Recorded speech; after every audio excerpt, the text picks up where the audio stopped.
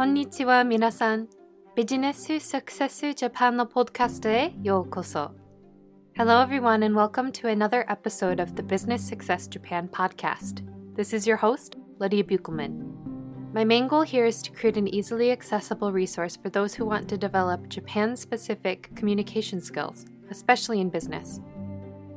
While I can't and won't promise to make you fluent in Japanese, I hope that you will walk away from each episode with a skill, piece of information, or shift in mindset that will help you be more effective in your interactions with Japanese business people.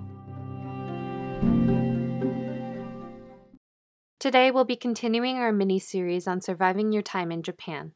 Again, I do suggest downloading these episodes to listen to on your next flight over to Japan so that the information is fresh in your mind and you can focus your mental energy on your real reasons for coming over to the country. Let's quickly review last episode's phrase, which was saying good morning in Japanese. Ohayou gozaimasu. O ha yo u go za I masu. Ohayou gozaimasu. Today, we'll learn the phrase for asking where something is.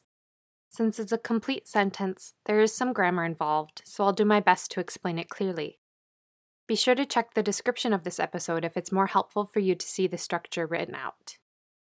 The structure is to first say the item or place that you are looking for, followed by the topic marking particle wa, then the phrase doko desu ka, which just means where is. I'll show you a few simple examples. Repeat after me if you can. Hoteru means hotel. So if you're trying to find the hotel, you can ask, Hoteru wa doko desu ka?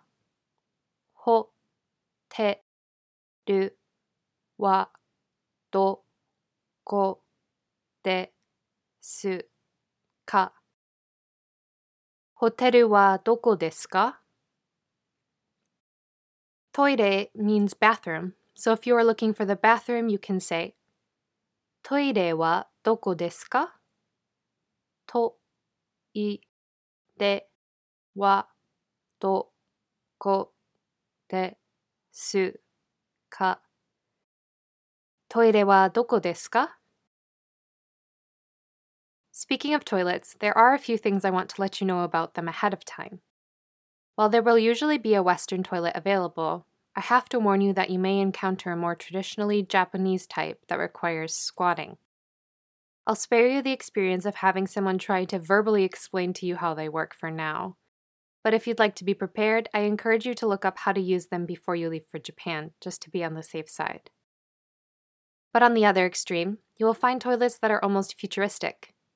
They may open for you, have heated seats, play music for privacy, deodorize, or include a bidet function. But I recommend you find the stop button before you start pushing any other ones, just in case you choose one that you didn't actually want by accident. Many public bathrooms don't provide paper towels or hand dryers, so Japanese people frequently carry handkerchiefs with them to dry their hands, and you may want to do the same. Also, I just wanted to briefly mention that Japan uses the metric system for most things. So if you're used to the imperial system of measurement, such as miles, pounds, Fahrenheit, and so on, it may be helpful to have a conversion table on hand or just look it up as needed. And now let's talk a little bit about crime in Japan. As I mentioned in the previous episode, Japan has a notoriously low crime rate. This applies to both violent and nonviolent crime. Gun ownership is extremely low in Japan, and gun-related homicides are very rare. Petty crime is also uncommon, though it can go up slightly in large cities and more touristy areas. However, in my experience, I felt just as comfortable leaving my things unattended for a few minutes in a cafe in the heart of Tokyo as I do in my small American hometown.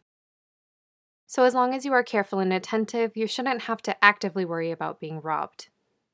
But as with any area, you will want to be especially careful in situations where you are vulnerable. This includes drinking alone, especially if you are in a more touristy area of a large city, and if you are a woman.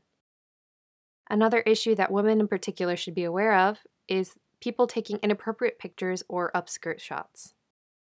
Just be mindful of your surroundings, especially on escalators or in public transportation. Unfortunately, groping is also a relatively big problem in Japan, especially in the overcrowded trains that you would encounter during a rush hour in Tokyo. The government has tried to address this with designated cars for women only during rush hour. As a side note, men need to be careful not to ride the women-only cars during those specific times, as that's a good way to get glares from literally every other person on board. The government and transportation companies are testing various ways of alerting people when these incidents occur, but they have so far had limited effect. But please don't let these issues make you feel unsafe in Japan. It's still pretty much the safest country in the world for a woman to travel alone, particularly when it comes to life-threatening situations. And men, being aware of these issues can help you ensure the safety of the women you are traveling with, so do your best to be prepared and aware so that you can speak up. However, if you do find yourself the victim of a crime, you can visit a police box, which is basically just a small police station designated for a certain neighborhood. If someone finds a lost item, they will often bring it here. More often than not, even cash will be returned to the lost and found, so it's almost always worth checking before giving up on a lost item. You can also visit a police box if you need directions or other assistance. Officers typically won't be able to speak English, but they will do their best to help. They more often than not know the local area pretty well too. So you can even use the phrase we learned today, place wa doko desu ka, to ask where something is. But if you don't feel comfortable asking in Japanese, speak slowly and write your question clearly in plain English. In fact, I recommend writing it out anyway. Because of how the education system is structured, the average Japanese person is often better at reading and writing in English than speaking and listening. Just stick to simple grammar and vocabulary, and you will often be able to communicate just fine with that method. Just remember to thank them by saying "arigatou gozaimasu" after they help you.